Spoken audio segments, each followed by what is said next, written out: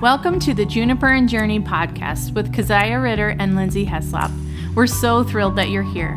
This is a podcast dedicated to celebrating the strength and stories of women, good, bad, ugly, and beautiful, in their own words.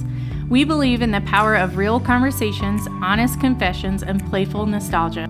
You'll get to hear all kinds of perspectives from all kinds of women about all kinds of things. We'll talk about life and motherhood and loss and faith. We'll reminisce about the good old days, first loves, and old flames. This is going to be fun. Things might get a little rowdy, but we can guarantee that it will be meaningful, and we hope each woman's story inspires you towards empathy, compassion, and healing. Okay, let's get started.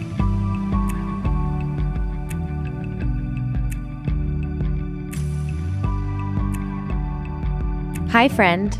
If you love following along and getting to hear the brave, raw, beautiful stories of women, would you consider contributing just $5 a month to our Patreon? There's a small cost to producing Juniper and Journey each month, and we would be so grateful for your support as we hope to keep this space ad-free.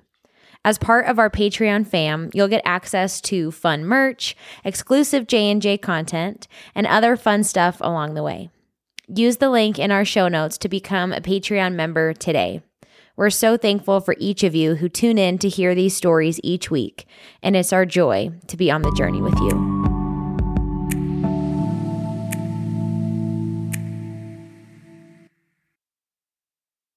Today we are hanging out with, one of our personal heroes, I would say. Absolutely. Yeah.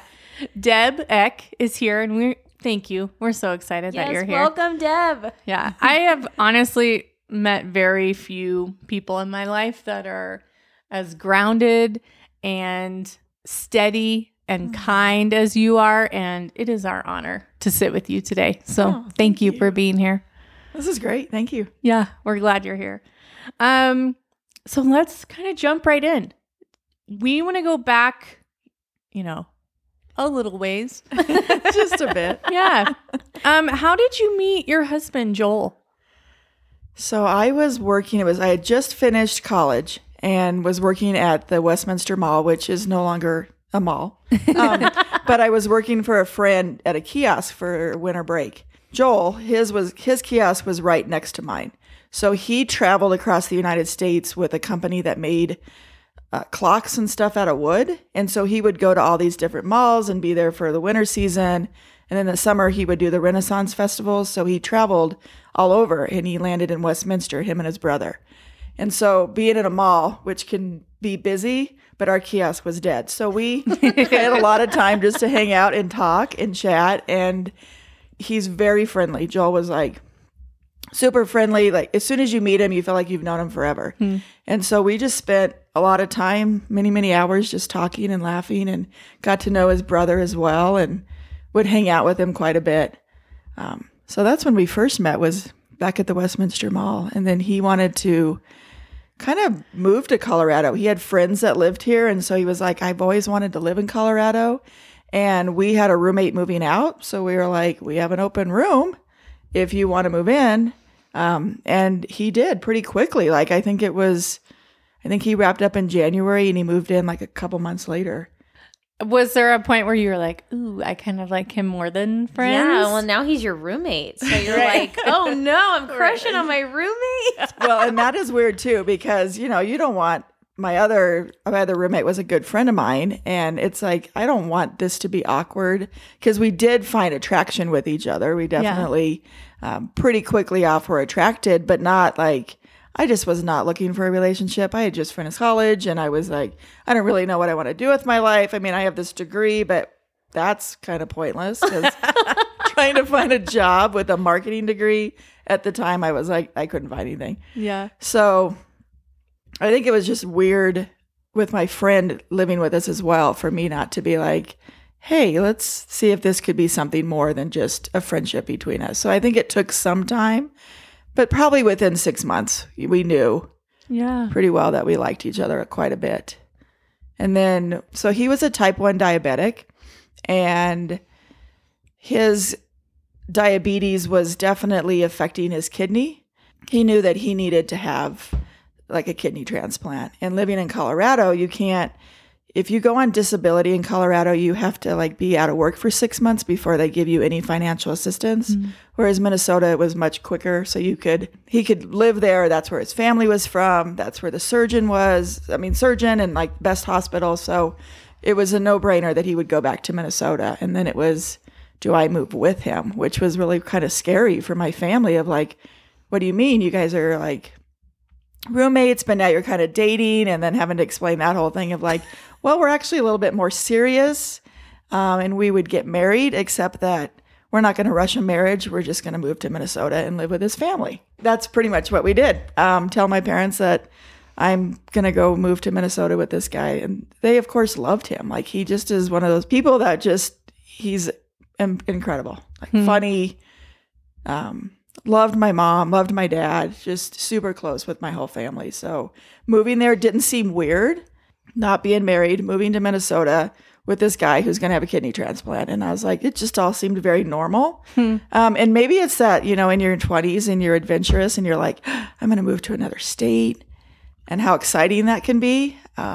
Yeah, you kind of romanticize it maybe a little Totally bit. romanticized it. Now I'm looking back like, if Cameron or Wyatt did something like this, I would have been probably, I don't know. You just have to trust your kids too. And I think my parents trusted that I had my head on my shoulders and I knew I wasn't just doing something crazy.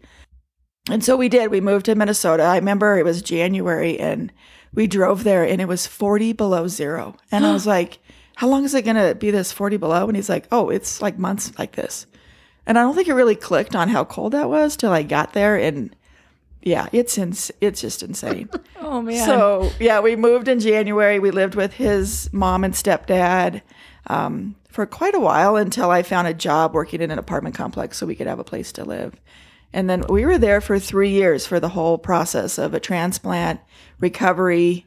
What was that like being caretaker also through through the transplant and through recovery, and also being a little bit fresh into this kind of serious relationship, but also moving into that caretaker role really quickly? Yeah. I looking back now, I think I was just so much in love that I would have done anything, gone anywhere, moved to Minnesota, take care of him.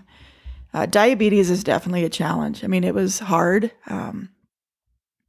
I would say leading up to as his kidney would get worse, he never really had to go on dialysis, so he didn't have total kidney failure before his transplant. But just the process before, I just remember just when his blood sugars were low and how to handle that, because it's pretty scary, how he acts, his behavior, and just dealing with that at being, pretty young myself and not really being around people like that. So I was like, it was all new. I don't know. There were so many connections with Joel and I that I think I overlooked a lot of that. I had a sister that passed away when I was 20 and she was 24. So she died of cancer. And so I went through that whole process. And Joel's brother had an older brother who died from AIDS. He got AIDS through a blood transfusion and passed away. And I think because we both had this connection, there was just so many things between us. So taking care of him was very natural. I was like, this is just what you do. And, we knew we were going to get married. It was just a matter of, let's get married once you have the transplant. Let's do that. You move out there, you do the transplant. It was successful at that point? Yeah. So he was lucky that his mom was a perfect match. So she was the one who actually donated the kidney. And for people who get a kidney, they feel great. As soon as the surgery was done, within a few hours after surgery, he was ready to walk around. He felt great. The person giving the kidney, his mom, had a much harder recovery. And he felt great. It was just ready to move back to Colorado to get married, but let's wait until we figure out financially. And so it just, grace of God that I got a job that said, hey, we'll move you to Colorado. And so it was all paid for. So that was great. So then you get back to Colorado and you're kind of like, okay, do we get to start this life together? What does that look like when you guys come back? Yeah. So we came back and we lived in my parents' basement for a while. And then we got married within 3 months and had the big church wedding, and family was all there. It was great. And then we moved into an apartment in Louisville, like 600 square feet, ridiculous. But yeah, things were great. He felt good. With the kidney transplant, he could feel his blood sugars going low. He really took care of himself. And I think that was why things were much better with diabetes. And then we were both working, and then we started talking about a family. And I was pregnant with Wyatt when we decided to buy a house. And so we first started looking at like townhomes, and then found out I was pregnant. And I'm like, nope, we need a backyard. So we found a house in Broomfield, moved in there, and had Wyatt that summer. So probably within a couple years of being married, we decided to start having a family. And I remember being nervous about, like, are my kids going to have diabetes? Like, what is this? So we did go through some like genetic counseling.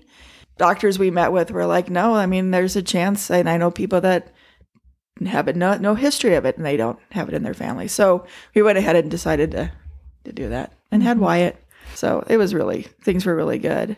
We decided to have Cameron. Things just started changing with his health pretty quickly after Cameron was born. So she was born in July. And then I would say it's about a year later that things started going with his kidney failure. And we knew at the time when he had a kidney transplant that we only had about 10 years before he would probably need another transplant, because the longevity of it isn't as long as, it's not a lifetime. Oh, wow. So she was about a year old when we started seeing just his health changing. Didn't feel his blood sugars getting low. Would have really bad reactions where I would have to like give him a shot of glucose to actually wake him up. So I think that was definitely like, okay, this is real. And kidney failure happened pretty quickly, and he went straight on dialysis. And that was a whole new world that I didn't have to experience the first time. And dialysis is tough. Yeah, it was pretty crazy. And it's kind of a blur. I think that's just your brain's way of protecting you when you go through it. It was Christmas time when Joel had a lot of just things were really bad. I remember it was Christmas Day, and he was like, I got to go to the emergency room. And that was like, really? Like, we're going to do this to our kids? Like, this is Christmas Day. I want this to be their memory. And that was just me always trying to protect Cam and Y from seeing the unhealthy side of like, your dad's not doing too well. And so he did end up in the hospital. And then I would say it was shortly thereafter in January where he just woke up and he wasn't making sense. And I was like, what's going on? So we took him into the emergency room, and they were like, we're finding that he's got like cancer in his head. Like, he was hallucinating. He was seeing things, and it was a scary world that he was seeing. And they're like, we're finding that there's cancerous cells in his head near his brain area.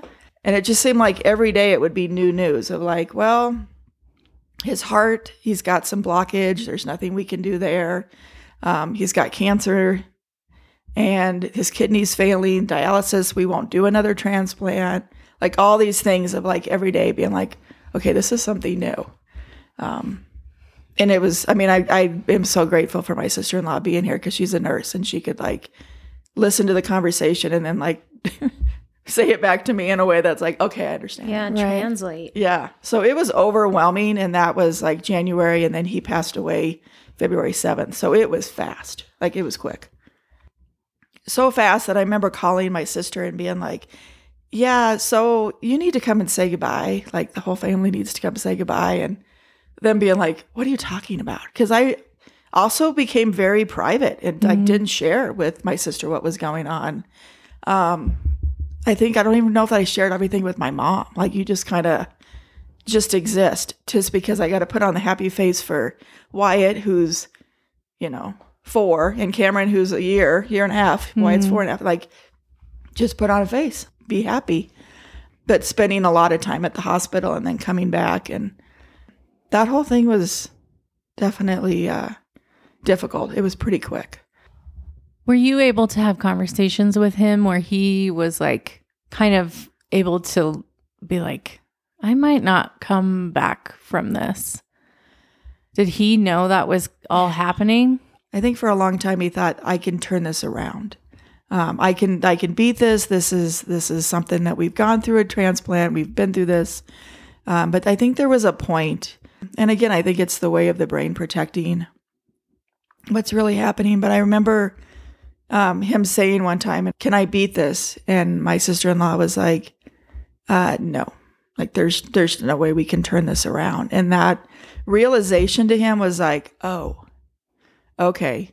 And that shift in him of being like, I need to say goodbye to my kids, and the strength of like, I mean, I can remember bringing them in and like, dang, just the strength that he had to say goodbye gave me all that I needed to like erase them, and like how blessed I am that I got to stay and God was taking him. But, it truly was the strength. And when I think back to it, I'm like, that was the defining moment when it was like, Debbie, you got this. You're going to do this. You're going to raise these kids, and they're going to know their dad, and they're going to know how incredible he is. And yeah, that was definitely my defining moment of like, okay, this is how it's going to be. If he was strong enough to do that, I am strong enough to face anything that comes at me. And that's pretty much how we went forward, Did you live in fear kind of before that Christmas where things started declining? Was this a fear that you held in the back of your mind that one day this disease could take him? Or did you really only have to face that when he started declining? Or was there always this sense that like he could go, or I could not live my whole life with him? I would say, looking back, I remember a conversation probably with my best friend, and being like, I'm going to go to Minnesota with this guy, and I know that he's not going to live forever. Like, I think I knew at that 22-year age of like, I'm in love with this guy that I know is health-wise not going to live to be an old man, unfortunately. But I love him so much that it's worth the years that we'll have together to go for it. Some people never find love. And the fact that I found somebody that, because I dated a lot, and actually, honestly, within a few months, they kind of bugged me. So the fact that I found someone that like still made me interested or intrigued me or made me laugh, years later, I knew that was worth holding on to, that was worth like, we're going to do this, and we're going to try and ride this train as long as we can. And let's hope that it's longer than I didn't think the kids would be so young. I thought they would be, high school or college before we saw him decline, but that's life. Like, you just don't know. No one has that crystal ball that tells us when it's going to end. So I remember like afterwards, after Joel passed away, and that was a crazy weekend of like, it happened, and very quickly we had a service, and then we drove his ashes out to South Dakota because there's a family cemetery there, and that's where everybody goes. So it's the craziness of like buying everything I could about fear, like books about fear and like how to like go on after this happens. And it truly was, I think it was just realization of like, I'm not alone. God is with me. Like, I always have God with me. He's protecting me. He's watching over us. He's keeping us safe. And even though we're going through this difficult time, he's still with us, and he's still part of it. I do think it was like that defining moment of Joel saying goodbye to Wyatt. But Wyatt, just watching him, and I think it did, because I remember Wyatt saying to me like, Mommy, aren't you sad? You don't cry. And I'm like, honey, I don't have time to cry. Like, that's what's crazy with death, is when somebody dies, he didn't have life insurance. There was no plan, which was kind of silly at the time, but there was no, he was the breadwinner. He was the one that made the most. I was not working at the time. And so, I think that was like me just switching the gear of like, we're not going to tap into the emotion right now, and we're going to get through, like barrel through it, figure out the finances, figure out how I can keep the house. And, and that truly is God.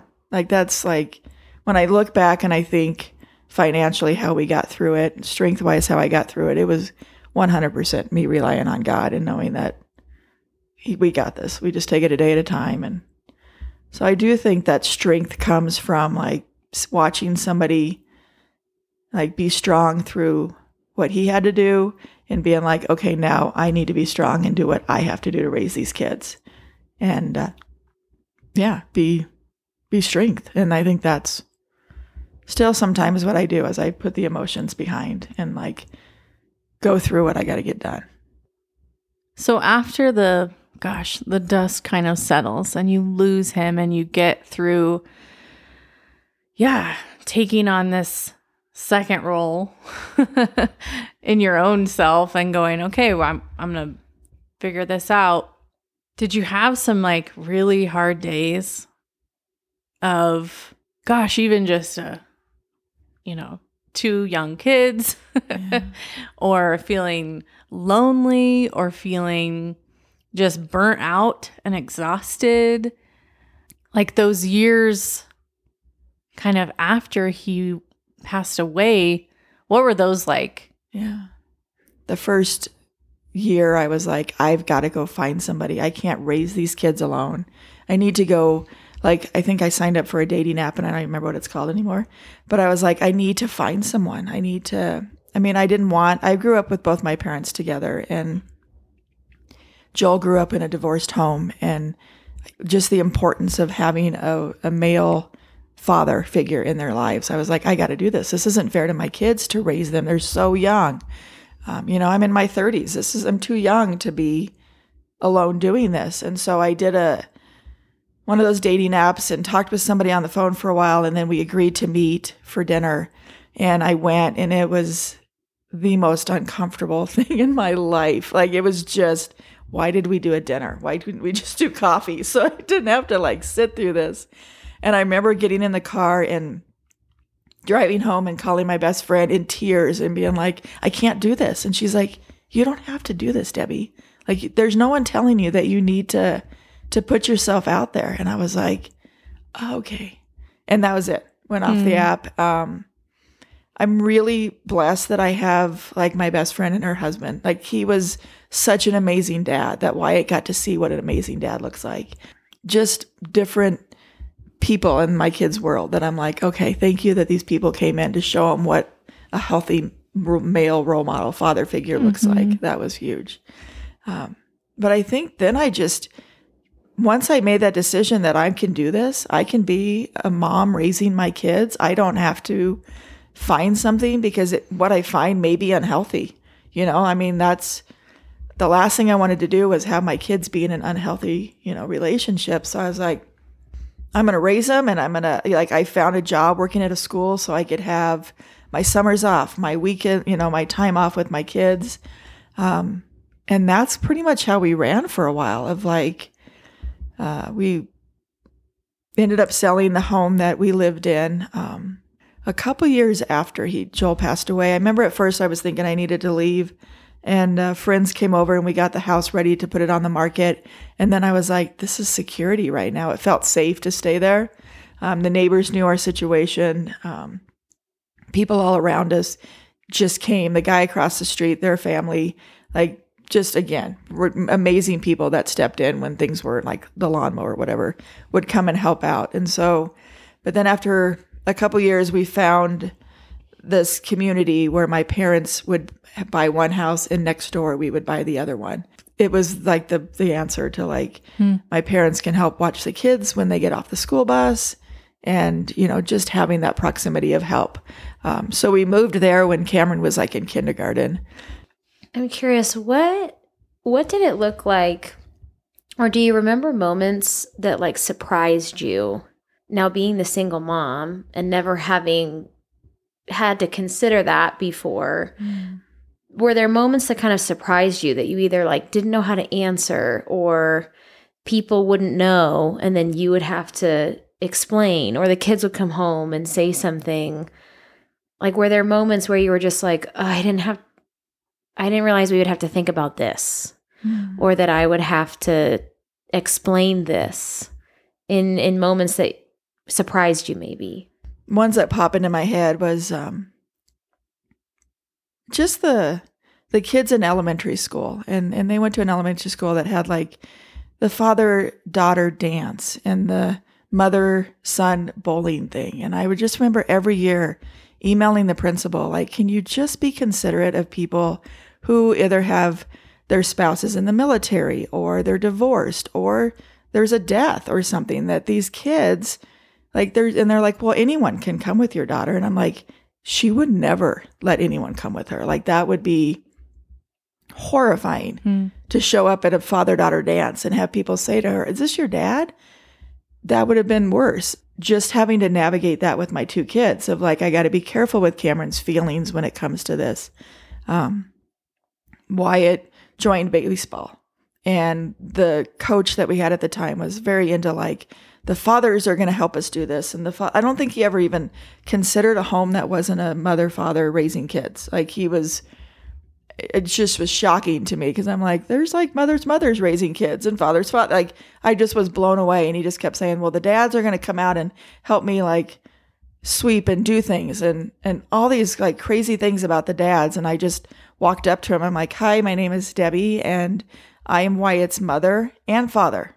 So I'm both. That's who I am. So if you need me to sweep anything or need me to like, get some balls, catch some balls, I gotcha. And so, yeah, we did. I went to the dad-son thing at Boondocks, and like Wyatt he loved that I went. Like, he was like so proud of me. Like, this is my mom. I don't think this is weird at all. And we were playing like laser tag or something, and I think I got like the high score or something, and I beat all these dads. And I have to say that probably felt pretty good. I love that. Yes. And that's Wyatt. He would be proud of it and like, yes, do it. And I think that's hard. I think it is. Schools, every year I'd be like, can I tell your teachers? And Wyatt was always like, yeah, they should know. And Cameron would be like, when we got to middle school, no, I don't think they need to know all that information. And so it's just more how they privately dealt with it. Were there moments where you were also deciding, this is who I'm going to tell, this is who I'm not going to tell, or I don't get to choose now? Like, people just know, and I'm also now dealing with that and people not knowing how to treat me because of it. Yeah. What did you do with that? I didn't want to be like, it's really hard. Like, I don't want to be the sad person that is like the single mom whose husband passed away. And I remember the church that helped us go through this, and they were really supportive. The minister would come and spend time with Joel and spend time with me, really helped us that next year and a half afterwards. And the church that we were going to, though, you showed up on Sunday and you were in a dress and your kids were in their best Sunday clothes. And I remember just being like, okay, we got to get up early. We got to like look our best. We got to show up. And I would walk in, and it was a small church, and everybody knew my story. They knew, they would instantly see me, and they were friendly and nice, but it's different. You're not going to be invited to the dinners when it's like mom and her two kids. I probably would, but the type of church that it was, I definitely stood out.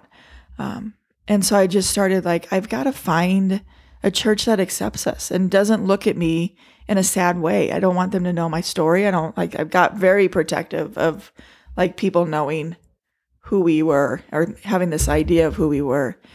And so I started looking around, and I heard about one that had like a single moms group. And I was like, that's what I need. I need somewhere that's going to lift me up in a church. And like, God knows my story. Jesus is with me. Why is this such a strange thing for other people to see? This single mom with her two young kids walk in. Why is that uncomfortable for other people? It's not uncomfortable for us. And we did. We found one that really was what we needed. And then I knew, like, if I'm going to raise these kids, I've got to do it with a church. I need a family. We need a community that's going to help us, which is probably why I got interested in youth, student ministries. It was like sitting in church one day, and they put the call out that, hey, we need some help with fifth graders, during this time. And I was like, Wyatt's in fifth. And I know another girl mom had passed away. And I was like, it's exactly what she needs. And so I started bringing her and Wyatt.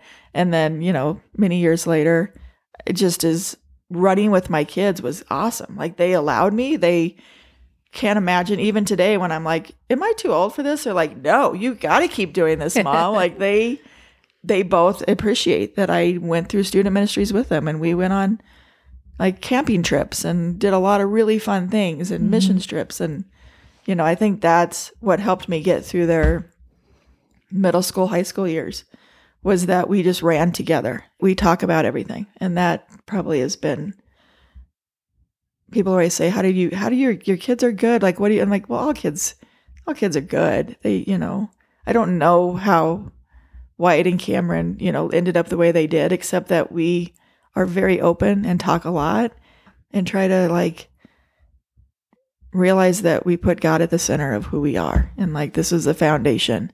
And from that we build. Did you have times of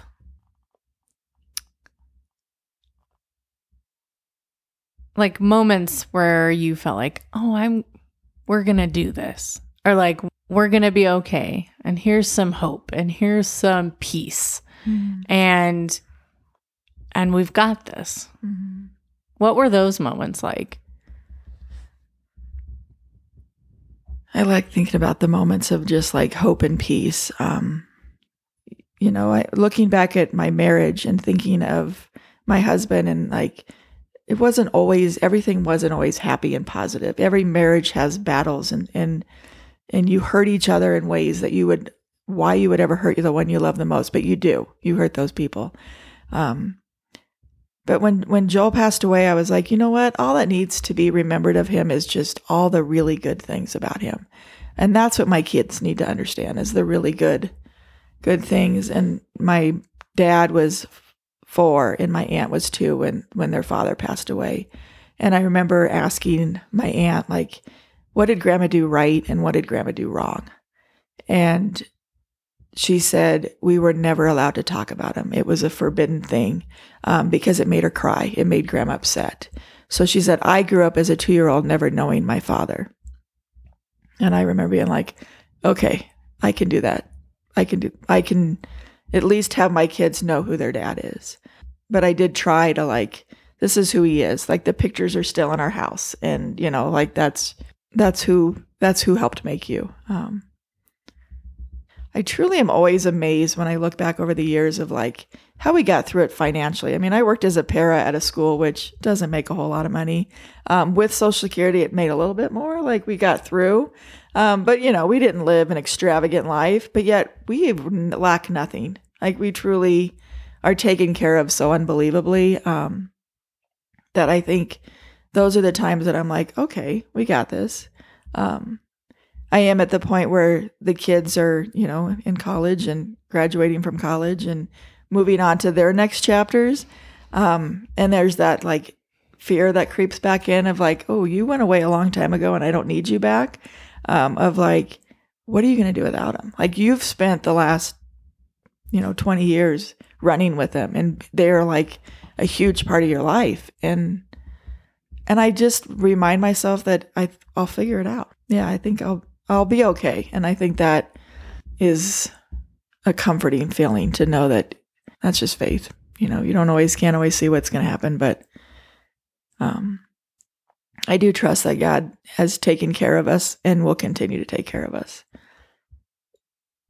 Have there been moments as your kids have gotten older that you've considered a partner again or wanting to date, or what has navigating that been like? Is that something you think about regularly, or are you like, I am so good, no thank you?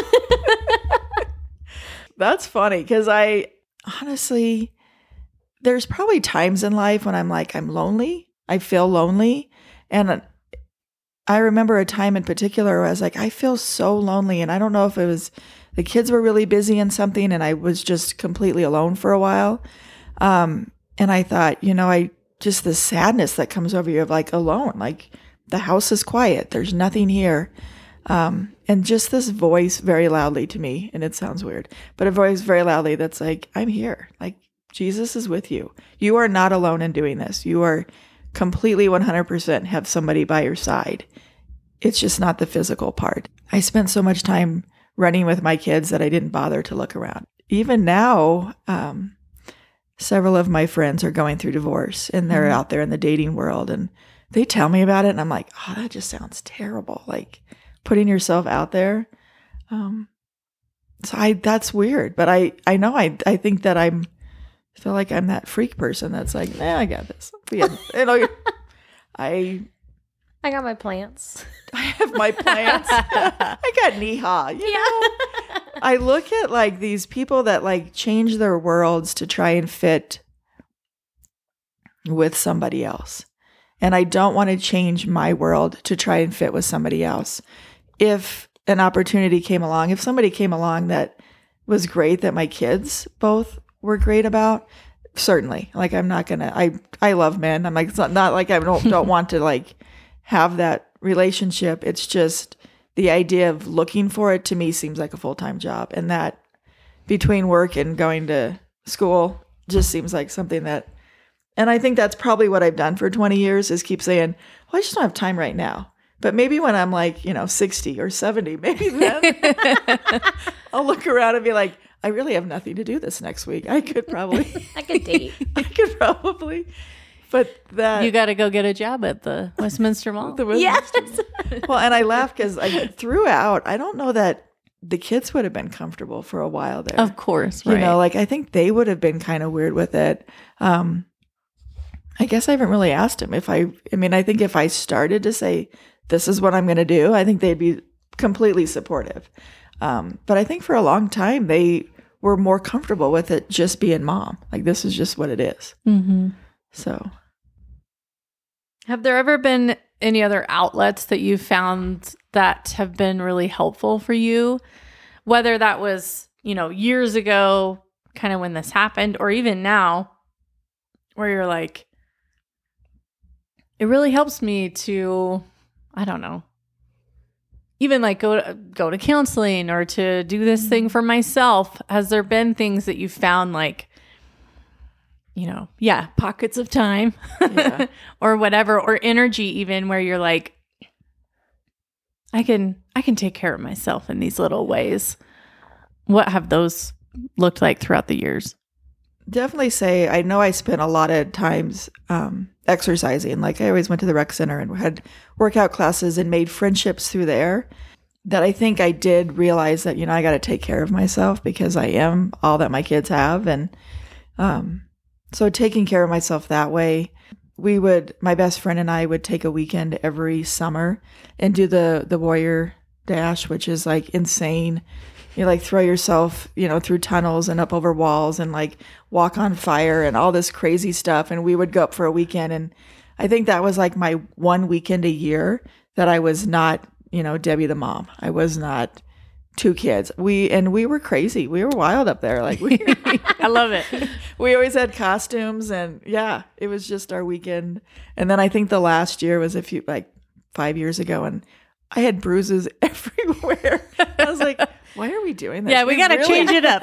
We really could just go away for a weekend. Right. But we haven't. Like, that's the sad part is that we said we could go away for a weekend and just have a glass of wine and enjoy each other and like talk because we never get to just talk.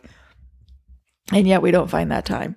But I would say, that was me just finding a weekend every year. I think something I love so much about getting to have known you for so many years and also still getting to like be a part of your life is you really do also live in this way, which is like your life is full. Mm. It's full of people and joy and adventure. And I think in knowing this part of your story, you've embraced this thing, which is like our life can still be full and rich. And we can also still miss this person and love Joel and talk about him. And so how would you encourage someone feeling like my life is just missing this person or this relationship or this thing that you love so much and you feel like your life is never going to be full again? Like, what would you tell them? I think if you're in that place where you really can't see beyond like missing that person or like, well, how do I go on? Because I've definitely been around and met a lot of single women, and whether it's death or divorce, it's still losing something that's really hard. And to me, it's like trying to find that thing that does wake you up every morning. I always think of my grandma saying, you know, it's hard, but then the sun comes out the next day. And just that reminder of like, this is really hard today, but I'm going to wake up tomorrow morning, the sun's going to be shining, and I have a new chance at a new day. And that's really hard to hear when you're down low, and to have someone say that to you is just condescending. It's like, I don't need that right now. But I think they need to be able to talk. And I think I've had those avenues of people to talk with. I've met amazing people that will let me just talk. You know, I get to do student ministries and be around kids and hear their stories and let them just share what's going on in their world. I didn't do counseling. I'm obviously not opposed to it since that's what I'm studying for. But I do think if you don't have the friends or the family or that support system in your church or wherever, that you find someone that you can talk about, because putting light on it, getting it out in the open and discussing it is going to allow you to see the next day and so on. And I think that's probably what's helped me, is just focusing on the good and the positives in our day, because we all have difficult times. We all get angry. We all get depressed. But just realizing that that's just a season and that it doesn't have to. And if you're feeling like you can't find that peace, then I definitely get some help. But yeah, I think you got to be able to share that. You got to be able to talk openly and honestly with people. And if you can't, find that person who's willing. What have you gone, like, this will be my next thing? Mm-hmm. And what is it teaching you just about yourself and about your life? Yeah, I heard about school counseling and I got really excited about the program. And so I'm going through this 2-year graduate program. But studying to be a counselor, I'm realizing that I'm having to share more about myself. Like when I talk to people, they're like, they've all gone through counseling and I've never done a counseling session. So I'm like, okay. And so we have to do these fish bowls where we have to bring up something difficult. And I find that that's much more difficult for me. I prefer to listen more than I prefer sharing the intimate details of me. And that's something I know I have to open up more in order for this process to really work. That's been a challenge, but I'm excited about this. When I think about, the next 10 to 15 years before retirement, doing something that I love, and the fact that I would get to be with students, just hearing their stories and knowing what they're going through and being that support person, I think that is exciting to me. Yeah, God is not done with you. That you're I got this great love and I raised 2 amazing kids and there's still more for me. And I think it's exciting that you've chosen to embrace that instead of letting that fear back in. Yeah. Yeah, I sometimes wish I could just be content with why can't most people just retire as the school office manager? They don't try and go back to get their master's when they're in their 50s. But I'm like, no, I can do this. Why not? Why not keep trying to open new doors and see how far I can push myself? Well, thank you so much for coming and sharing your heart. And that in the very beginning, when I said you're the most kind of steadfast person, I think we all got a glimpse of that today. And we just appreciate you so much. And thank you. Oh, thank you guys. Yeah. Our hero.